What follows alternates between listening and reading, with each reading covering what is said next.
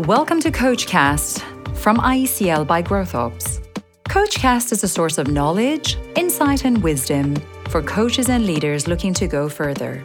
In our podcasts, we take an immersive dive into the minds of extraordinary people and bring you inspiring and educational interviews with today's most relevant and influential coaches and thought leaders. In today's podcast, our host Renee Holder will be speaking with Robert Newman. Rob is an organizational psychologist, executive coach, director, and managing partner with Change Focus Group, an advisory and consultancy firm providing organizational psychology services, specializing in board, director, and executive dynamics, leadership coaching, and change management.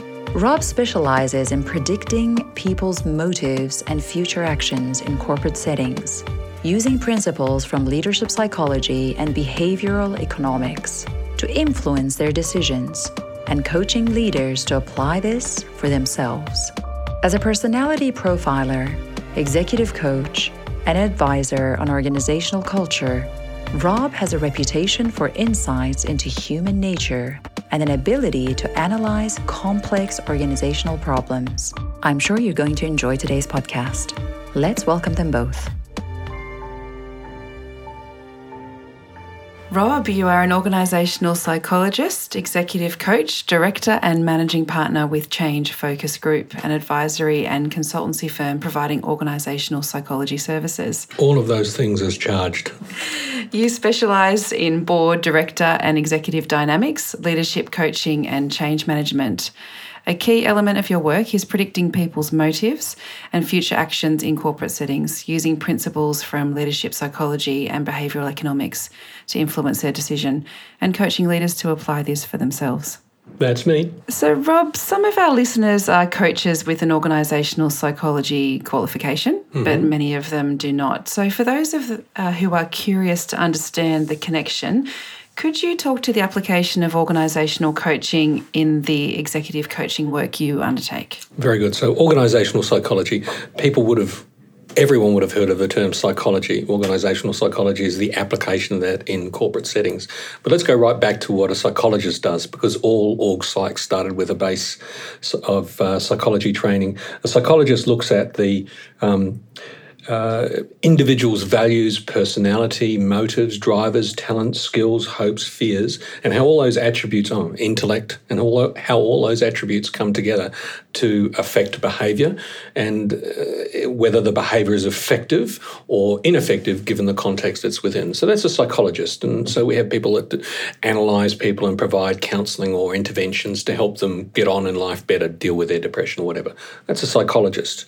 An organisational psychologist takes all of those attributes and looks at them in the context of a job, of a workplace, of an organisational culture. So an organisational psych looks at how individuals bring their talents, experiences, values, humanity to the task they have to do, and how collectively together they can operate with other individuals, so teams, divisions, to produce outputs in a corporate setting. And I suppose from an organisational psych's point of view, we're interested in not just individuals, but how they look collectively and how human beings interact with structures and systems and work processes and business models within the context of an organisation, and how all of those interactions between those systems are supported by strategy, supported by culture, are supported by oversight and governance by management and boards. So an org psych looks at the whole system and how behaviour plays a big part of it, both at the individual and collective level. And if I go a little bit further and say, what does an org psych do in a boardroom or an executive team? I'm looking at, in particular in boardrooms, I'm looking at how behaviours of individuals aggregate into collective behaviour to produce decisions, because essentially board's main responsibility is to produce decisions that offer direction and oversight for an organisation. So I'm looking at how individuals perform collectively together to produce effective or ineffective oversight and governance decisions. And we know there's a number of industries who are currently under increased scrutiny. Governance and that decision-making process you just referred to is really in the spotlight. So your work really gives you a unique insight into how this current environment is influencing conversations in the boardroom. What have you been hearing in recent times? Two key trends are emerging amongst directors in boardrooms now, and I think many of the listeners will be familiar with at least one of these. The first one is directors are getting a clear message that they are going to be held responsible for the performance and behaviour within their organisation. I think there's been historically an expectation that directors were there to support and advise a management team who took responsibility for the organisation. But royal commissions of recent years and governance failures of recent years have pointed out very clearly that directors hold a significant amount of liability when it comes to poor behaviour and poor performance by organisations. So directors are being shocked by that. Equally, what that's also leading directors to do, to recognise that the community expects them not just to be responsible for ensuring and maximising profits and ensuring return for shareholders, which a number of directors thought was their primary role, represent shareholders. But the community doesn't expect just that anymore. They expect the board to represent the long-term interests of the organisation and especially its responsibilities and interactions with the wider community. And so boards are recognising that their responsibilities are to a wider stakeholder group than perhaps many of them thought. And many are moving and stepping up to that mark. So I think that's important. I think those two dynamics are supported by a third dynamic. So what the hell can these directors do about these responsibilities? They can't lead the organisation. They can manage the organisation. That's what they hire the C-suite for. So they're recognising as a collective, this is boards, are recognising that at times, even though we're the smartest people, we are smart people and capable people, which most of them are, we have good intent, we still make bad calls. So boards are now looking at themselves in the way they make decisions and are aware that they haven't always, as an industry, boards and directors haven't always done that job well. So they're wanting to open up that black box of how do we produce the decisions we have and how do we ensure that they're the right ones that the community and the rest of the world would expect of us. So, Rob, you mentioned a moment ago that we are talking about smart, highly qualified, mostly well-intentioned directors who are sometimes making some poor board decisions that don't reflect well on themselves and their organisation. So why is it? Why are these poor decisions being made? Okay, so the question is, why do good people end up sometimes doing bad things? I can probably answer this question from two perspectives. One would be, why does this happen in the C-suite? Why do the executives sometimes, who are all generally highly qualified, in Australia, we rarely have people at this level who we would call incompetent or even poorly intentioned. So that's something we can wipe out. So it happens in the C-suite and it happens in the boardroom, and for slightly different reasons. So I might start with the C-suite first. So why do highly experienced, capable, highly competent, motivated in terms of their bonuses associated with some of these business outcomes, why do they at times in the C-suite, the executive team, why do they fail? Why do they make dumb decisions that lead to royal commissions, for example? And if I look at that in the body of knowledge that we have accumulated in org psychology, at least over time, we're actually seeing that all the capability and good intention in the world falls foul when individuals get into a group and derailer behaviours emerge. And so I think a number of your listeners would have heard of leadership derailers. These are talents that are often quite heavy, lots of them in executive roles. That's how people got to the top. They have these massive talents, but they get the dark side of the talent comes out when they're under threat or in contentious and difficult circumstances. And that's what we see in the C-suite. We'll see the dogmatic behaviours of a CEO. We'll see the competitive behaviours of other executives competing for the same pie in terms of budget or in terms of attention of the board. And those behaviours lead to poor decision-making. And associated with that is some technical elements, the systemic stuff on looking at the remuneration schedules. What are people given bonuses for? And there's a lot of perversity in terms of bonus schemes. When you get people to focus on increasing profits, what you'll find is that something else will be burnt to do that. And it might be, for example, they start selling stuff to people who they shouldn't be selling it to, etc. So the perversity associated with those schemes. But essentially the bad behaviour comes out in the boardroom and plays out in some of the systems and processes. So that's how, I suppose, smart, well-intentioned people operate badly in the executive team. What does it look like in the boardroom? It's a little bit different because the board essentially only really has two roles. It doesn't run the business per se. It doesn't implement strategies or anything like that. That's the management team, the executive team. The board's job is to make decisions, number one, and provide oversight, number two. Really, those are the outputs of this group. So there's a group of people that come together for about it'd be about 30 hours a year, once a month at the most, to make these decisions and provide the steering of this organisation. So how do those well-intentioned people and well-skilled people make poor decisions? We actually find those derailers come in again. This is the individual behaviours, but it actually creates a particular culture within the boardroom. And we would have seen recently ASIC put org psychs in boardrooms to look at, is there certain types of cultures that are created in boardrooms that lead to governance failure? And there are some. And they're created by individual behaviours collectively aggregating into a certain culture, maybe a skeptical culture or a culture that's very hands-off within the boardroom that allows bad decisions or poor oversight.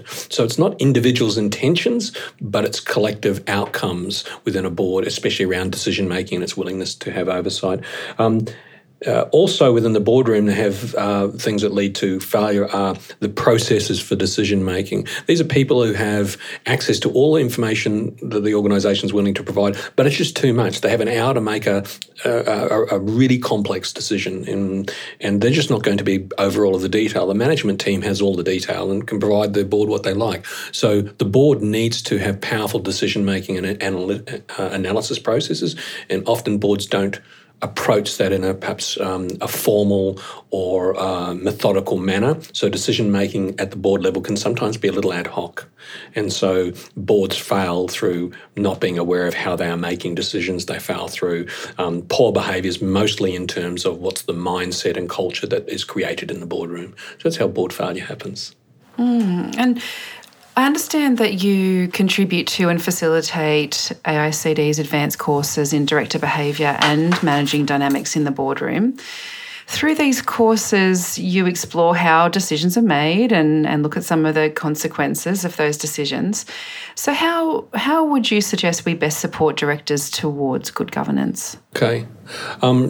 What's important here is that directors tend not to want to take on coaches. Mm-hmm. That's an important point. Many of these people have been at the top of their game. They perhaps had coaches as executives. They got to the top.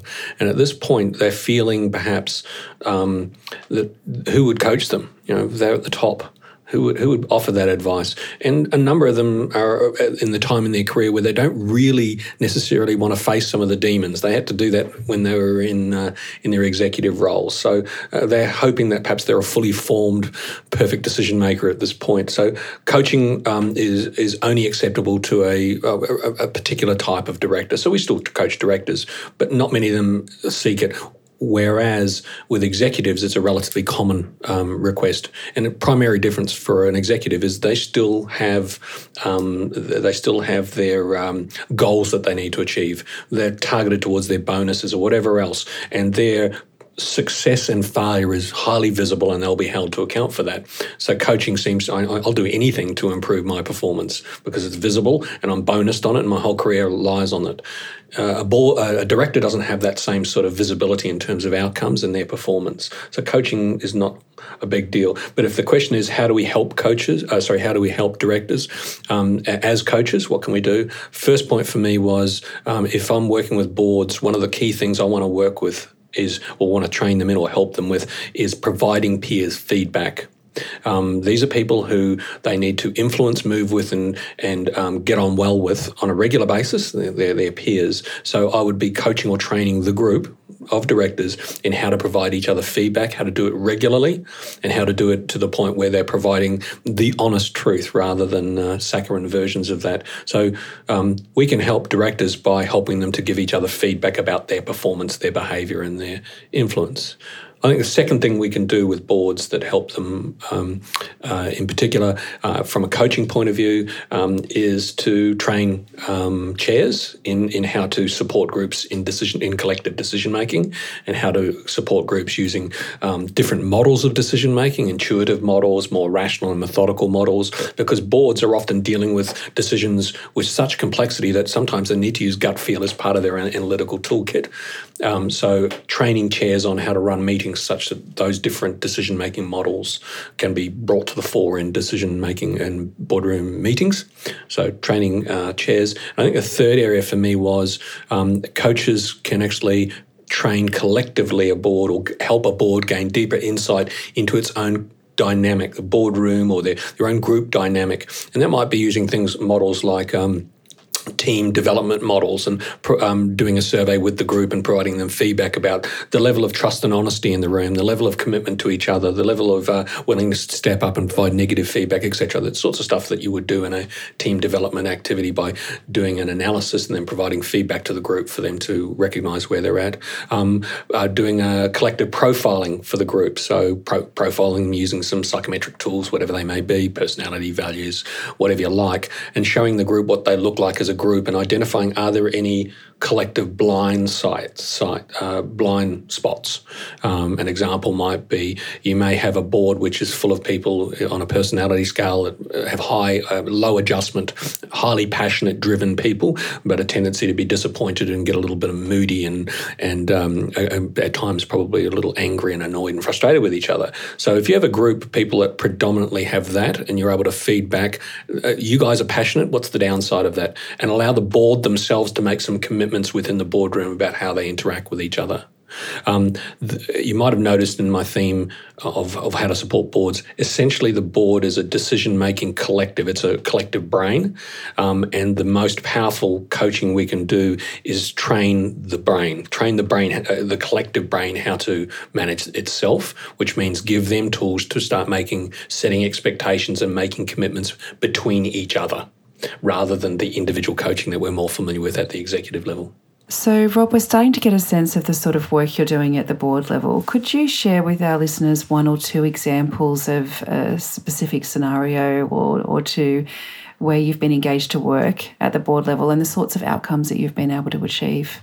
Okay, very good. I might start with one which perhaps coaches would be more familiar. Perhaps people who've done team development, and so this might resonate for many listeners. One of the things about boards, we need to remember this, or a couple of things about boards we need to remember. Number one, these are people that don't know each other particularly well. They rarely see each other, once a month at the most. Sometimes they're actually put on boards for a particular role. They might represent unions, for example, or they might be the representative of the venture capitalist that's funding the business, or they might be a community rep. So people have particular roles there, and not everyone actually understands what is the difference between governance and managing a business. So people that don't know each other don't always know their role, and at times come with not so much hidden agendas but varied agendas. And yet, as a board, they need to collectively land on what is most important for this business for us to focus on. And they need to be looking out for a collective understanding, or creating a collective understanding of what is in the best interest of this business, and always pursue that.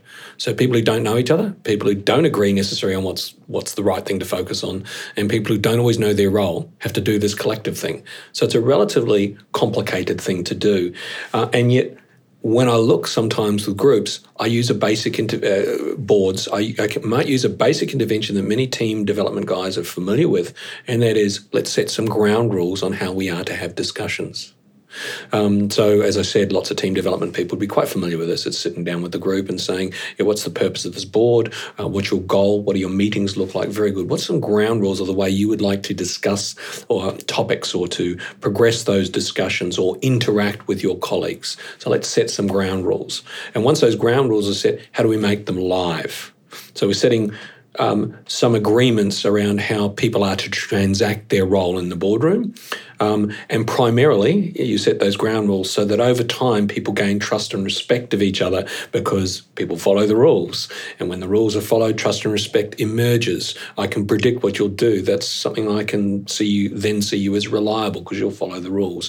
And then we actually start forgetting the rules because we don't need them anymore, because our foundation now, our common ground, is a degree of trust and respect that I can say things to you and you'll respond appropriately in a productive manner that helps us move forward.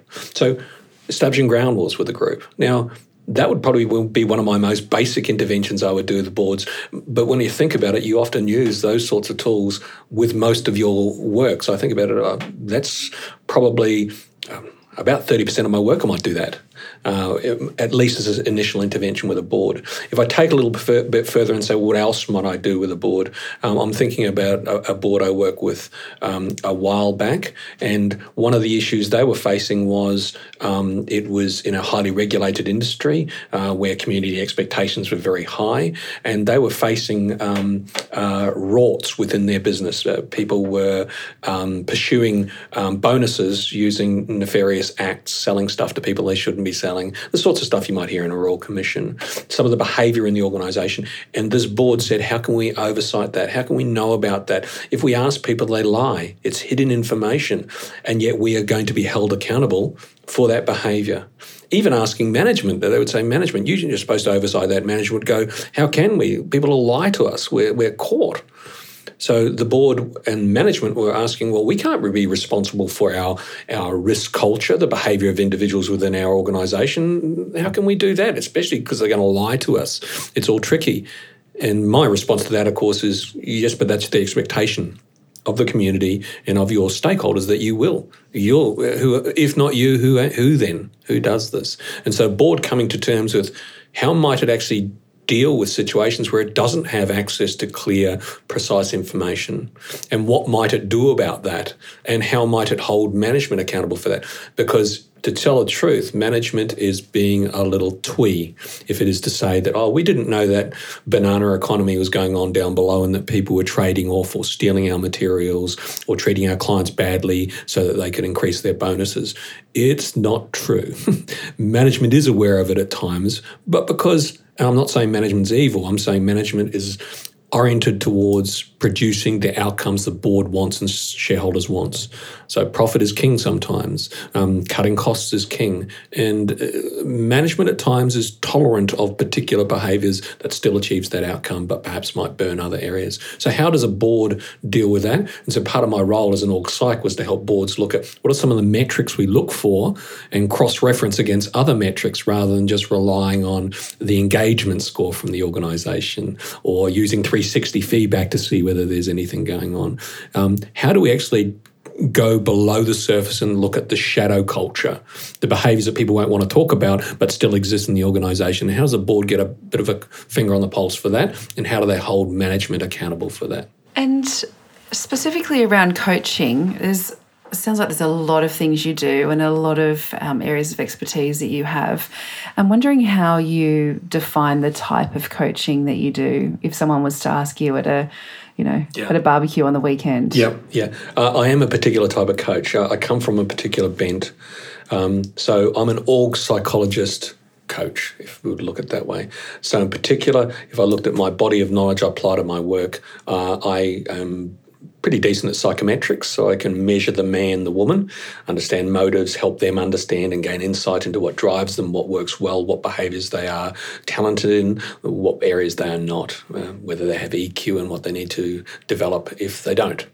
So psychometrics, deep insight into self, understanding of how they might change self, so providing feedback, for example. The second thing that I suppose an org psych can do is focus what does performance look like at an individual level? That's that first part of perhaps. But what does it look like collectively, and how do you create systems to drive that? Not just the leadership behaviour you might do as an individual, but how might you create some of the monitoring systems or the work processes or the organisational structural elements, sub-teams, to ensure that people are on track. How do you lead without having to be in the room, using systems processes, those sorts of things? So how performance comes through not just individual behaviour, but also the systems that support that. I suppose that's my second area. And my third area is, what does collective behaviour look like, and how do you take responsibility for that? It's quite common. I recall a CEO telling me, how can I be responsible for 5,000 people's sense of satisfaction in their work? How can I be held responsible for that? I don't know any of these people. I don't speak with them. How can I be responsible for that? And of course, I turned around and said, well, you are. By saying what you just said, that doesn't negate the fact that you will be held responsible for it. So you better figure out some ways. So all this leader thought was that as a leader, all they do is tell people what to do. And the words that came out of their mouths was the only responsibility that they had. And of course, they were responsible for all of the business systems, processes, the way the policies, the way the organisation led itself, not just through their individual behaviour. So the CEO needed to know that. I've forgotten the question. I think we're getting a sense of how you define your style of coaching or your approach. Yeah. Very good. I think that the last part of my approach is perhaps what I'm not. And that would be, I'm not a mentor per se. Yeah, I'm not a mentor. I'm not an ex-CEO. I'm an org psych. I'm not an ops manager. I don't give advice in areas where perhaps your business may improve. I'm not there to generate initiatives with you unless they relate to culture, leadership and behaviour.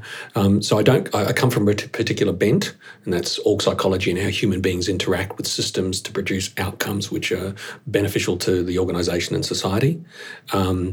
And individual change and group change within that. So I come with a very particular bent. I'm not a counselling psychologist, so I'm not an org psych who happen to be a counsellor, so I don't tend to sit there and help people commiserate through their problems very much. I'm a little bit more technical than that, which kind of means my coaching and guidance often is time limited to individuals gaining insight about themselves, time limited, and often focused. So I may work with a client, an executive, a director, around a very particular role. For example, I might coach a chair who's having difficulty managing their board or their relationship with the CEO, and I might do some of the psychometrics around that, but I'll also be focusing particularly on that. I'm not the jack of all trades coach where someone will come and ask, can you help me with this, can you help me with that? Generally, I'm not. I mean, I can do that, but that's not my best talent. I tend to focus more on the org psych element. But as you probably have heard in some of my conversation, the org psych element bleeds into almost every part of the business. So I probably have something to say on most things, but I don't have the last word on most things. I have the human interaction with system and productivity word. There's a whole lot of other elements, IT, law, legal, finance, that I have very little to say on generally. And so you've touched on a lot of areas that inform the way that you work, and we're starting to get a sense of them now. There are so many fields, knowledge bases and pieces of research that you would need to assimilate to be able to apply in a practical way. And I appreciate this is a very big question, and I don't want you to give away all of your methodology, but how do you actually assimilate all of that information and all those bodies of knowledge to be able to work with someone practically? Very good. Well, there is no methodology to give away, so that's fine. At the heart of it, and I think a lot of coaches and consultants would respond directly to this themselves, it's the idea that every problem is unique. So there's a customizability, which has the upside of, I have a unique talent of being able to bring information together, and if you're good at doing that, then you do well with customization. It has the downside that I can't actually replicate most of my interventions because they're all so unique. So someone says, what do you do generally here? And I go, lots of different things, depends on the circumstance. So if you think about, you go to a doctor, normally they will give you and of course psychology is from a medical model version at least, or partially, they'll ask a bundle of questions about your symptoms. You'll say, my knee hurts, and they don't give you the knee hurting intervention. They'll say, does it hurt like this? Does it hurt like that? When does it hurt? How does it hurt? Does this hurt? And through those diagnostic of symptoms and consequences, they'll say, okay, this is the form of intervention you need. You don't need medication, you need to go see the physio. Whereas so I will then do that. And the question there becomes, sometimes at the end of that diagnostic process, I might go, your problem, as best I can define it, has elements of leadership associated with it or whatever else is my body of knowledge. But I can also see it has heavy requirements around other technical functions, such as I can see there's actually some marketing and communications weaknesses here. And that's not my body of knowledge. I can hint at it from a human point of view and what information people need generally. But there are specialists in that area. So I'll end up being offering an intervention that helps and often kickstart perhaps where people are at, and then I'll have to, me or my client will often bring in other specialists, which again is part of my time-limited role in interventions.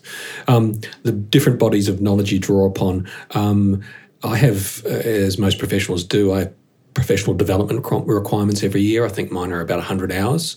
There are months when I've done that 100 hours within the first week, in terms of professional development, research, self-education, sourcing models, sourcing theory, reading articles. Essentially, I don't do it willy-nilly. I don't enjoy reading academic articles except if there's a problem at hand. So when I'm doing my diagnosis, I'll just be drawing upon the literature all the time in the diagnostic phase, and that helps me to shape up the nature of the problem, and which helps me then to shape up the nature of my interventions. Lots and lots of commitment to professional development there. Yeah, the funny thing is I don't ever write it up, so sometimes you have to write it up for professional PD points, and the proof's a bit of a pain. I think I said that wrong. I said 100 hours in a week. I wouldn't do 100 hours in a week. That is crazy.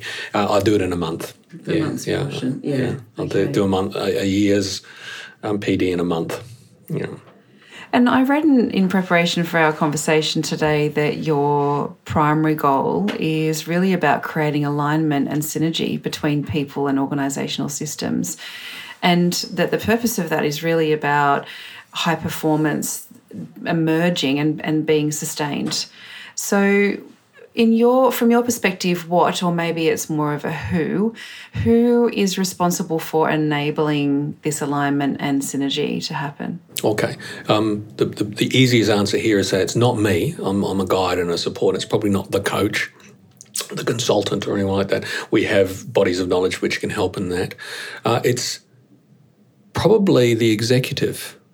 If I look at who creates the business systems, the business model, the machine that produces an outcome from a company point of view, and who oversights that and who tinkers with that to make sure it's efficient, it's an executive team. It's a CEO and their colleagues and the C-suite.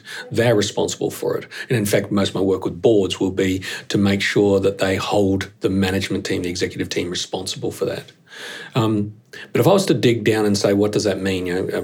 The alignment between human beings and the output that they produced, and ensure that that system is sustainable. It actually means human beings don't want to be cogs in a wheel, as we all know. Human beings essentially at their heart seek meaning in life, and they seek a sense of contribution to a greater whole. Something larger than themselves. So when I think about how do we create that kind of alignment between human beings and the work that they do and the outcomes that produce value for the community around us, I think about how do we lead and create companies that create meaning for its workers and create a sense of contribution to a greater whole. And we know when this is in place that workers will basically do it as a volunteer job. Pay will be somewhat irrelevant to them, and it should be, because in the end, this is actually expressing who they are and who they want to be. It gives them great heart. So work actually becomes a calling rather than a tedious act you have to do to pay for the rent so you can buy a beer at the end of the day. So I'm looking, how do you create that? And I suppose from a governance point of view, one of my key roles in recent years has been reminding directors that our stakeholders and shareholders don't expect us to grind our cogs into the ground in terms of the people that we have. They're not just grist for the mill. There's an expectation that we're all part of a system, and that system must be wholesome. And to be sustainable, human beings must be able to live with it and thrive within it. And that's the ultimate sustainability. It's about, does this do well for human beings? And if it does and produces the outputs it needs, then that's the ultimate sustainability. And although I would love to end our conversation on purpose and meaning and contribution and thriving and all of those things you mentioned, I am also interested in asking you a question about tools and psychometrics, because I'm aware that you also hold directorship roles with an international supplier of clinical assessment tools and another with a psychometric testing firm. So our listeners would be keen to hear as well how you see assessment tools and psychometrics complementing coaching in the future. Okay. Well, to answer that question, I might break down what psychometric tools are, just from a psychologist's point of view, perhaps less the clinical psychologist, more the org psychologist's point of view. Essentially, if I think about human beings and how we measure them, using psychometrics, I think about 3 areas of measurement, just broadly, and they break down into lots of subcomponents, but essentially broadly. First area is abilities, what you can do. So IQ, intelligence, is an ability. EQ is an ability. Hand-eye coordination is an ability. So what are the capacities that the human has? And normally these are typically associated with some hardwired elements. IQ has an element which is hardwired. You're kind of born with it. I mean, you can increase your knowledge, but in terms of your processing speed with that knowledge, it tends to be hardwired into you. So abilities, what a human being can do. And some people can be Tiger Woods as a golfer, some can't because hand-eye coordination is too poor. These are abilities. The second area that we can measure is what we might call personality / values. And this is the area of all the personality tools, derailers, value tools, DISC models, MBTIs, and these speak very much to categorizing human behaviors and the habitual behaviors that individuals have. What is this set of tools really good at predicting? This set of tools is really good at predicting how people will interact with others, how they will lead, how they will deal with difficult circumstances, but predominantly it's a social interaction, a set of tools that tell us how we will move with others. So that's the second group of tools. So the first one's abilities. The second one has to do with some sort of personality / values. So the third set of psychometrics has much more to do with behaviours and competencies. So these are what is a person going to do and how might they apply themselves to the task at hand. There's elements of personality that kind of indicate that, but personality and values tend to be motivators or contextual elements on how a person delivers their competencies in their role. And we're not just talking about jobs here. It can be competencies to be a kind father or to be a good teacher or to be a caring partner. So the competencies are a full range, I'm thinking there. So it's knowledge, skills, and the behaviours that deliver upon them. So those are kind of 3 areas that we would measure. And most psychologists and most practitioners in general tend to like the tools that they're familiar with, and I'm no different from anyone else. But on average, in my work in coaching or in providing groups insight into their dynamics, I tend to choose the tool that suits the purpose. So, for example, if it comes to personality and I'm using it with a group, while I don't particularly like the Myers-Briggs typology model, it's been around a long time and some groups and some leaders are highly affiliated with it and like it and love it. So they might ask me to run a group development activity or to look at perhaps ground rules again. And if they ask me to use a personality, I'd say, which one are you familiar with? And they say Myers-Briggs. I grit my teeth and go, no worries, I can use this. Because essentially psychometrics and the way you use it in coaching is primarily an insight provision tool. So its aim is to gain traction in terms of a person's self-understanding themselves or their group. So in some respects, it doesn't matter what tool you use, as long as the tool gets some penetration. And the primary criteria I'd use for a tool is its acceptability by the audience. And as a psychologist, I can make most of these tools get me enough penetration. Even there's some that I wouldn't necessarily touch with a barge. I wouldn't touch with a barge pole because they're quite difficult to use, or they don't actually work very well. But most tools that we know in the familiar parlance, they're actually quite usable. Some are better than others, but the one that's acceptable to my audience would be the one they would use. And I think about the tools that I use most at the governance level. In particular, we can assume that from the ability point of view, these are all smart people. Can't always assume our EQ, but we can assume smart. From a competency point of view, these are people who've hit the top of their game as CEOs, CFOs, whatever it is. So they know how to do that. We can't assume they're good at necessarily leading or bringing people together or collaborating, but we can assume a lot of the other ones. And in fact, my primary form of intervention is to increase insight of the director themselves or of the group about their own internal dynamics, what goes on behind their scenes. And so if I look at the three types of tool sets I'd use, I would focus more heavily on personality. So I might use something like a Hogan personality inventory or OPQ, personality inventory. My preference is Hogan. And I might use a derailer tool to look at some of the more difficult behaviours that we sometimes see in leadership groups. And I use the Hogan development survey in that regard. But again, there are other tools to use. So I would use perhaps that second crop of tools, the personality and value ones. And why is that? Because essentially from a board point of view, the primary method of them producing anything is through interactive discussions with colleagues. So that's how they produce decisions. If we look at what shapes interactive discussions with colleagues, IQ does, but I've taken that for granted. Mostly it's about personality and how they use that to influence. And so personality is a dominant tool I might use in that regard. But my primary, I see the tools as a tool. I don't see them as reality. I don't see some of the pigeonholing we may use with tools as perhaps the main outcome. I'm actually seeing deeper insight by the individuals and the group about their colleagues as the primary outcome I'm aiming for. And if I get a little bit of that and they're actually starting to see some of their own, yes, when we do that, we all tend to go like this. I can see that in our discussions. I'm going, that's what I wanted the tool for. Wonderful. Thank you, Rob. We're coming to the end of our conversation today, or come to the end of the conversation. It's just been really, really valuable. I know for me, and I probably speak for all of our listeners, in terms of just hearing from your experience and sharing your insights and a few stories, and also, some suggestions there on a range of topics. I mean, we've touched on everything from dynamics in the boardroom to psychometrics, the application of org psych in coaching, and a whole range of things. So thank you. Thank you so much for joining us for IECL Coachcast today, and we look forward to a chat sometime again in the future. Thanks for having me. We hope you liked today's episode. If you'd like to get the next episode automatically, please subscribe on Apple Podcasts or wherever you listen to your podcasts.